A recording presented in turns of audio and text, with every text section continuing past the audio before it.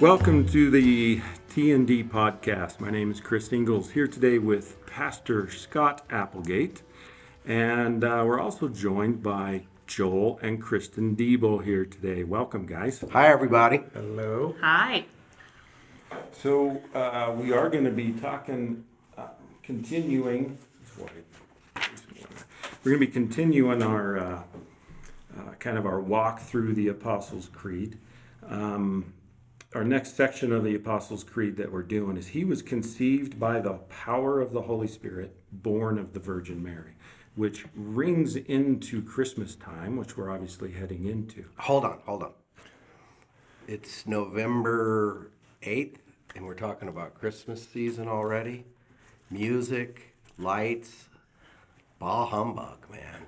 I love Christmas, and I love what we're talking about today, but it's too much. What do you think? Well, I respectfully have to disagree. I have already baked, I have played Christmas music, and we watched a Christmas movie. I'm so annoyed by No, that. I'm so annoyed by your distaste for Christmas music. My Kristen wife is so happy right now. and Naomi has already started listening to her Christmas music. Sure. Same around our house. You guys are two peas in a pod when it comes to that. Well, Well, Merry Christmas to everybody. so as we have in our past podcasts, we're going to have kind of a theme that we're going to be talking about. So when we get into this area where we're just going to start talking about the humanity of Jesus, and what does that mean for us, as a church community, and where Novation Statement of Faith is an important part of the Apostles' Creed, and thus a part of Novation Statement of Faith. So our theme, Jesus is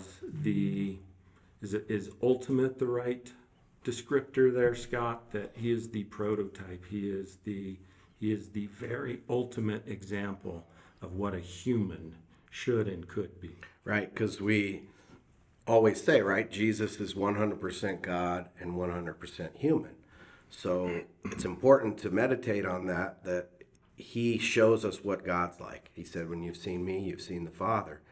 But sometimes we stop there and we forget that He lived a perfect life. So He's fully human in a way that we aren't yet. And because we still sin, we're still selfish, and God is eradicating that out of us. And Jesus came to give us life and to show us what life was about through His life and death and resurrection. And so He's the picture of what a human being is supposed to be like as well. So to that end, I want to walk us through kind of Chris's Old Testament survey done in about 2.5 minutes. So in Bible college, where Scott and I both went to the same Bible college, there was a course, and there are in seminary, and it's called Old Testament Survey, and you spend an entire semester working through the history and the books of the Old Testament. So I'm going to try and attempt to pull this off from a little different perspective. And this is certainly not unique to me. I'm learning this from some of the people that I listen to and engage with. But I'm going to attempt to walk us through this as a kind of a build-up to what we were just talking about. So we're going to take the Old Testament and split it into 3 parts. It is a consistent story.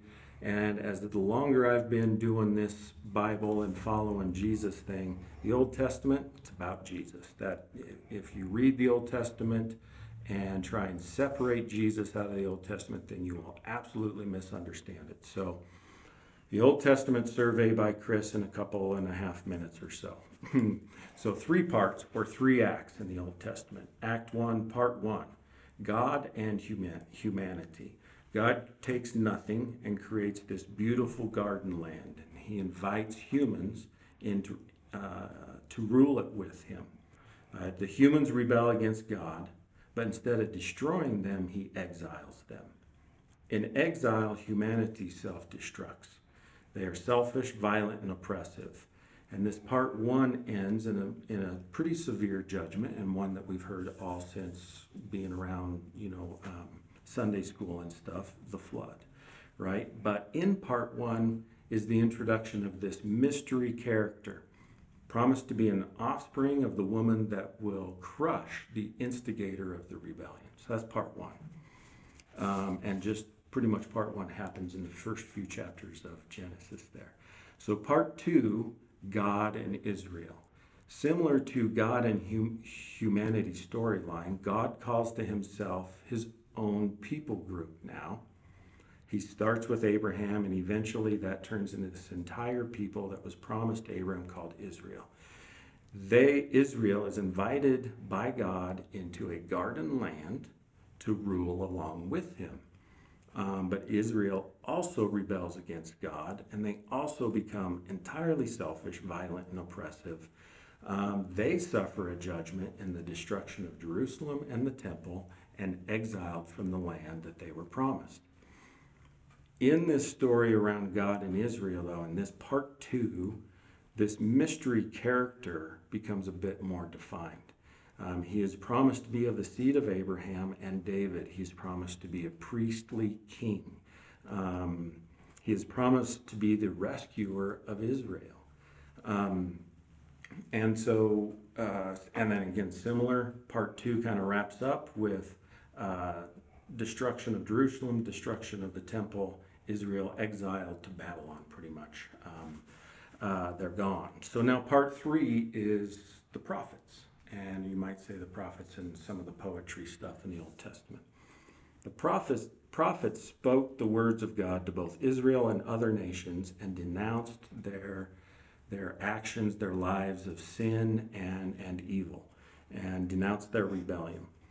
They also proclaimed this thing called the Day of the Lord, where God himself would rescue Israel and all people from the rebellion that they started and the exile that they're suffering. And through the prophets, then we get now some of the most clearest picture of this mystery character. In fact, he's no longer a mystery character. He's called the Messiah. He is the suffering servant. He is the Son of Man in the book of Daniel. He is the promised priest. So you see these themes coming through, part one, part two, part three. But then the Old Testament ends almost like if you were sitting in a live play. It's like they have to come back on stage and finish something. That's where the New Testament comes in. Starts right with the Gospels now. Roman is now occupying the land, but the Jews, the people of God, Israel is there. And then in comes the Gospel, and that launches us into this part that's summarized in the Apostles' Creed. He was conceived by the power of the Holy Spirit, born of the Virgin Mary. This rescuer is on his way. It's awesome. Thank you for sharing that. It made me think of two scriptures in the New Testament that we don't think about when it comes to Christmas. Galatians 4:4. In the fullness of time, God sent his son, born of a woman under the law. So right there, like when you said, okay, wait, we all went and got our popcorn and our drinks. Isn't the next act supposed to start? And there was that silent period. But in the fullness of time, at the right time, God sent Jesus. And then in Hebrews chapter 10, there's a very interesting thing about Jesus, and I think goes with he was conceived by the Holy Spirit, born of the Virgin Mary. The writer of Hebrews is quoting Psalm 40. And then he says, therefore, when Christ came into the world, sacrifice and offering you did not desire, but a body you prepared for me, which is so interesting. And he goes on to say, here I am. It is written about me in the scroll. I have come to do your will, O God. That's, looking backwards at what happened with Jesus. So we pick up the story, right? And you go to Luke, and you see the angel Gabriel tells Mary that she's going to conceive the Messiah supernaturally. And I was thinking, Kristen, even for you, like, you're the only woman in this group right now. Like, what would that have been like? What was going on in her head to hear something like that? Right, especially considering the time, that this was taking place and the repercussions for an engaged woman and what that, I can't even imagine like the faith to be able to be like, and a young Okay. mom. Yeah. Right. Like, she's not in her 40s. Right. She's like a She hasn't teenager. done a whole Right. lot of life yet. And she doesn't question. She says, "Be it unto me according to your word." She was puzzled, Yeah. right? But she said, "Okay, I'm believing." I think one thing that's significant about that is what she agreed to and signed up for was not, at the time, it wasn't this glorious gift. I mean, it was to be the mother of Jesus, but she was signing up for a lifetime of being ostracized and a lifetime of being outcast in her village and her life for this. And so it was not insignificant what she signed up to do by doing that. When Chris, you were going through the Old Testament and how, these little signage is pointing to Jesus and the fullness of time. I mean, when you read the Bible through that and you start thinking about how it culminates in the person and work of Jesus, when we say he was conceived by the power of the Holy Spirit, born of the Virgin Mary, she was a virgin. Like, this was a supernatural miracle that happened. That's why it's in the creed. That's why it's essential doctrine. And we can talk about this over the next few minutes together, that theologically it's important. There's a doctrine that's an essential to our faith. That's why it's in the creed. But practically, it has serious implications too. But real quick, remember, you ever see all the verses about Jesus and who he was before the manger, before he came as the babe? They call them Christophanies in the Old Testament, but we see that in Micah 5:2, he says, you Bethlehem, out of you will come the ruler from ancient times, and cool scriptures like that. Isaiah 7:14, the virgin shall conceive and you shall call him Emmanuel, which means God with us. Well, the New Testament right there in Matthew 1:21 says this is exactly what was prophesied. That gives me like the hair on my arms stand up and go, wow, like our faith is in something that's so real, and the probability of prophecies like that becoming true, and how Jesus just... I think that's a theological side, but the practical side of that even is, for us today, is it was designed from the Bible and all of history. It's designed, it's about Jesus, right? It doesn't show up by accident, and it gives us that kind of hard, almost factual apologetic that this was a prophecy and it was fulfilled here, and we can connect those dots, make those connections, say it is a hard, maybe even an absolute hard truth.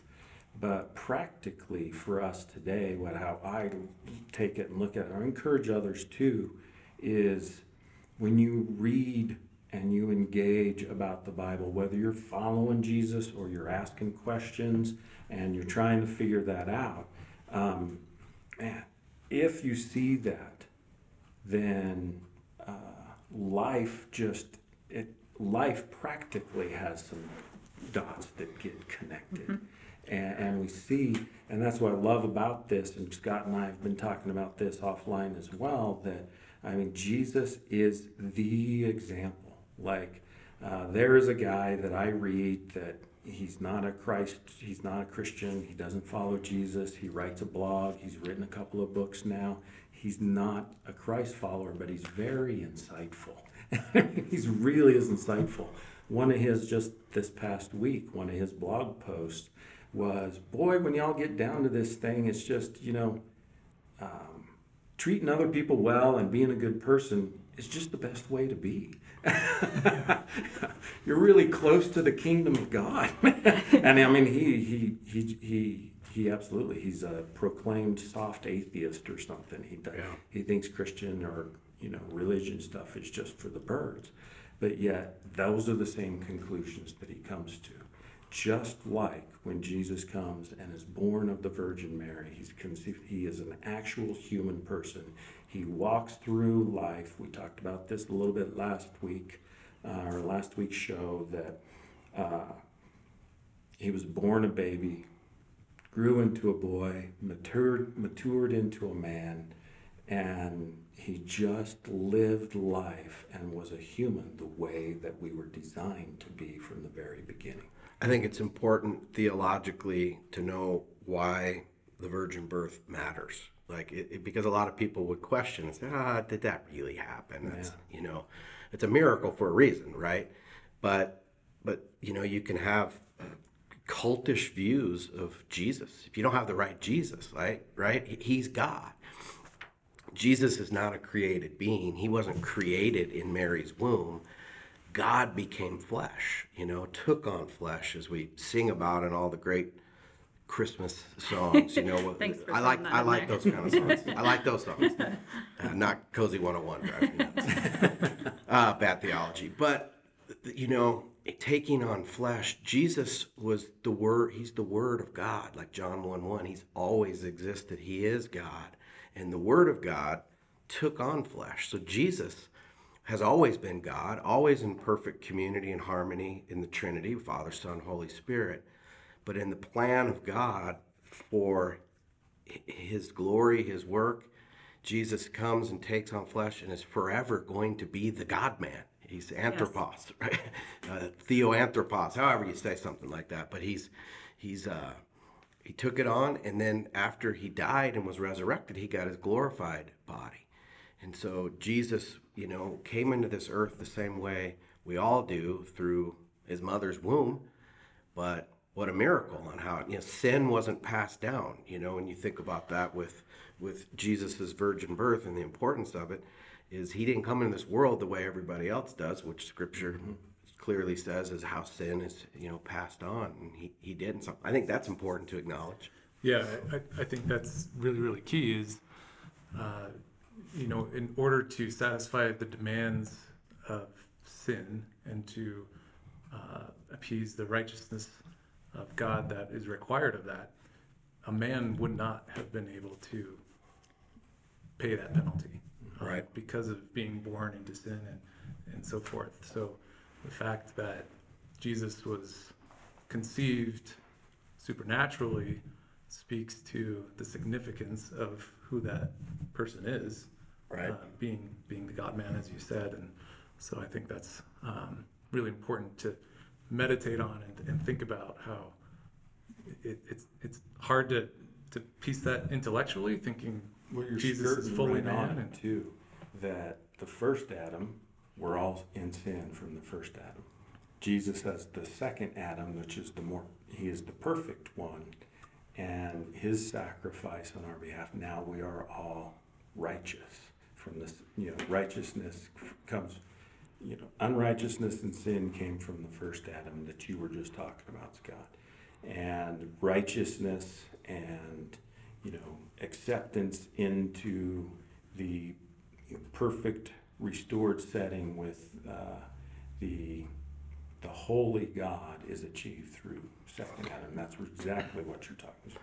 And I think the importance of what both of you just said is, a man had to be a man, but not a mortal man. Right, not a mortal man. He's immortal in who he is. So he came into our world the same way we do, to kill death, to kill sin by his death on the cross. An angel couldn't die for our sins, right? Right. It had to be his perfection, but he had to truly share in our humanity. Like, that's Hebrews chapter 2. He shared in our humanity. He's put himself, think about it, the vulnerability of God's ability to be vulnerable, to come into the world, be a little baby, have his little diaper changed, have to have a baba and take a bottle or whatever. And man, I remember last Christmas thinking about this, how in his humanness, Jesus grew into his understanding of who he was as he read the scriptures, as he read the Hebrew Bible.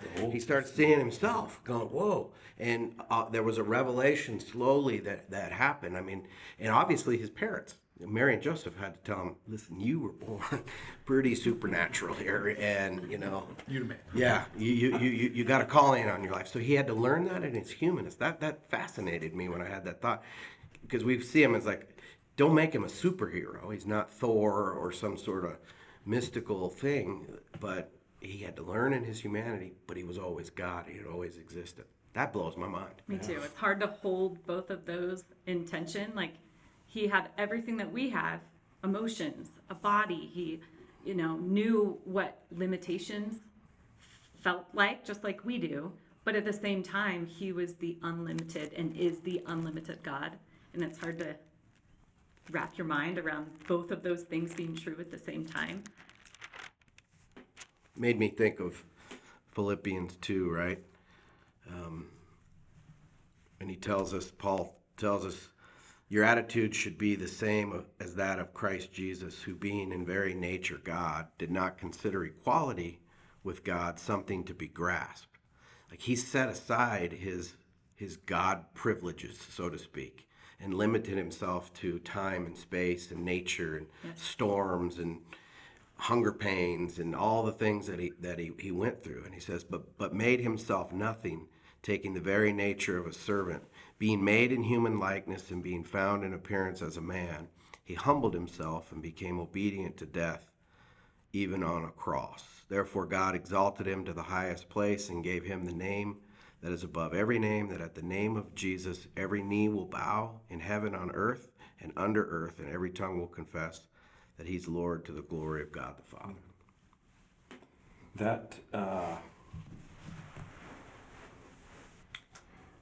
What was I just thinking? I was thinking of Israel, because you've been there recently. Yes, I have. Thank you. And we've been a couple Thank you of for reminding everybody. I don't know if I've told them. It's been a while. You've got one up on me now, because we were a couple of times over. As you were reading that, what I was thinking of was, there again, we talked about this in the previous show, that is also about his upside down kingdom. And part of the reason that it is so difficult for us as humans that are not at that place where the perfect Adam, where the Jesus, who's the perfect human, the prototype, where what we were originally designed to be, how we are designed to live and be, is that upside down. And previous trips over to Israel and engaging some rabbis, some Orthodox Jews, and just conversation and understanding where they're coming from, that is a concept that they simply can't apply to the Messiah of the Old Testament. No, they can't. I remember talking to the rabbi, and he said, there's no way we can believe that God would become man, that the Messiah is going to be godlike. I remember him even saying that about Emmanuel, God with us. I said, what about that? And he said, it'd be like David. David was godlike, and he'll be military and political, plus, the restorer of Judaism and all that kind of stuff. And they just can't conceive. He comes in power, riding on the clouds, just like every other kingdom of this earth. Yet the way he came the first time was upside down from that. He came And from the as a beginning, servant. it was upside down. Lord in a manger. Funny story. When we were in Bethlehem on this last trip, I don't know if you remember going there, but in Bethlehem, there's this old church that was built like maybe 800, 900 years ago at least. And they think that there's a cave underneath the church is the place where Jesus would have been born. It would have been the manger, all that. And who knows, right?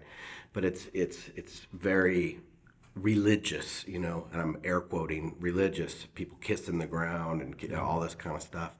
And the humorous part was, we're trying to be like Jesus, right? There's so many people, and you're walking down this like half set of steps trying to get to this one small doorway. So it's just, and we were wall to wall with people and just getting claustrophobic. And this group of people who didn't speak English were mad at us, and they were like pushing us and trying to make us take our hats off, and it was the holy place, and people were fighting and yelling at each other. I thought, okay, where's Jesus in this picture? It was That is one of my memories from Bethlehem. The other one is a couple of gentlemen on the street offering 99 camels for one of the young teenage girls. we're good. Her name is Laura. We're good. Sorry, can't do that, no. Going back to what we were talking about before, I think for anybody who maybe is struggling with the idea or even believing the scriptures that say this guy was born of the Holy Spirit, like born of a virgin. Like, are you kidding me? And I think it's not insignificant to consider the time frame and the culture and so on. And people in Jewish culture, that would have been, like you were saying, inconceivable to them, because you didn't even get to look at the face of God. I mean, Moses saw his backside and almost died, right? So the fact that God would come in as a human form was completely against any of their beliefs. And even within, the Greek and the Roman belief systems, human material things were seen as like dirty, like, Right. and Jesus came in humanity to redeem humanity, and he's not a spiritual being solely, and he's redeeming the material world as well, and cares about the material world as well. It's the humility of Christmas that gets me. Like, Yeah. born in a stable, in a manger, to a poor family. Jesus never owned much. I mean, he lived a humble life, and it started from his birth. Conceived by the Holy Spirit, born of the Virgin Mary. Yeah, going back to what you said last week, I think you were quoting Tim Keller with the upside down kingdom, and what we're talking right now is such a good example of it from the beginning all the way through, and not only in his circumstances and the way that Jesus became one of us, but also when we talk about Jesus being really the perfect human, almost the only real human, the most real human, that is our example. And we look at the way he lived, and it's so countercultural. It's what's natural to us is what caused so much havoc in the Old Testament. It's that selfishness and oppression, and we do self-destruct at some point because we're about me, and we're about power, and we're about putting ourselves first and meeting our own needs. And Jesus turns everything upside down. And when we follow him and start learning to day by day die to ourselves, in Matthew 16:25, Jesus says, if you want to save your life, you're going to lose it. But give up your life for my sake, and you're going to find it. Like, that's what real life looks like. And that's part of why this is so important for us practically, I think, to think about Jesus as our example. I want to find my life. I want the abundant life that Jesus promises us. But that comes by this daily dying to ourselves. Really, really good. And I'm sitting here processing to kind of close out this episode, if you guys want to quickly, and I'm putting all three of you on the spot, but quickly, what you would like to share as kind of a parting thought or a parting shot, if you want to. As I was just thinking about that, though, and listening to you, Kristen, I think that would be my parting thought for this portion of the Apostles' Creed. It points to the humility and honestly like you said, the vulnerability and even just the weakness of Jesus Christ being born of a woman, conceived by the Holy Spirit. That aside, my parting thought would be that, and similar to what you were just saying, Kristen, die to yourself, but the best way I think I see, and becoming more and more evident to me the longer I follow Jesus, the way I die to myself is to sacrifice myself for others, is to give myself as to the point. The more I can do that with as good a heart and motives as possible, the more I will experience what is described about Jesus here, an actual not closest, but the example of what it means to be human. Scott. I'm really convicted. I know now why I hate Christmas music so much. It's because it's a reminder that it's not baseball season, it's not summer, and it's cold. And that's really a selfish motive on my part. So will you guys forgive me? I'll go to the Lord too. But As long as you'll turn Cozy 101 on come November 10th or whenever it starts playing. I don't know about that. You'll have to disciple me. But Continually die to yourself, Scott. ooh, that's death itself. Yeah. I would say, the miracle of the virgin birth, to meditate on that and the humility that Jesus showed and how he came, it marked his whole life on earth in the way he interacted with people. I've really enjoyed walking through the Apostles' Creed, and I think kind of from a theological standpoint, I've been impacted by noticing how deliberate each and every word is. And I think for everybody who's listening and spending time dwelling on this, really take the time to understand why those words were chosen. They didn't miss it by saying what they said in these 2 lines here about being conceived of a virgin and being conceived of the Holy Spirit, born of a virgin, because it had significant meaning for what we believe. And so that's the impact that I've been feeling. I think my closing thought about this portion of the Apostles' Creed is really a comfort.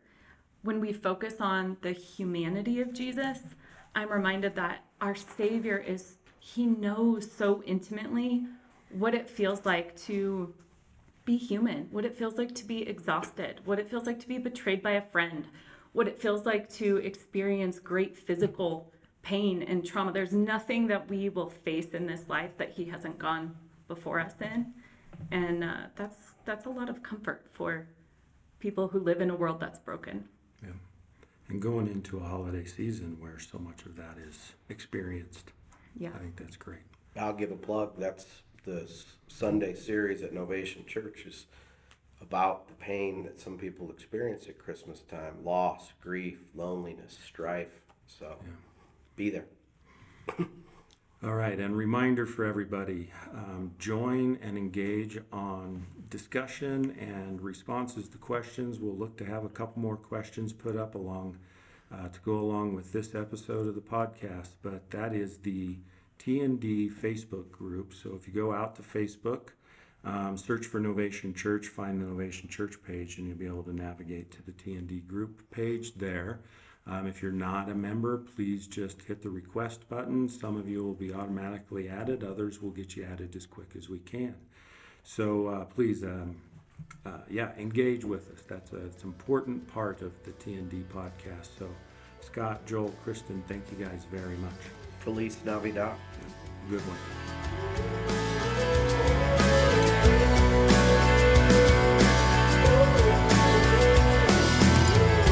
Answer me when I call to you, oh God, who declares me innocent.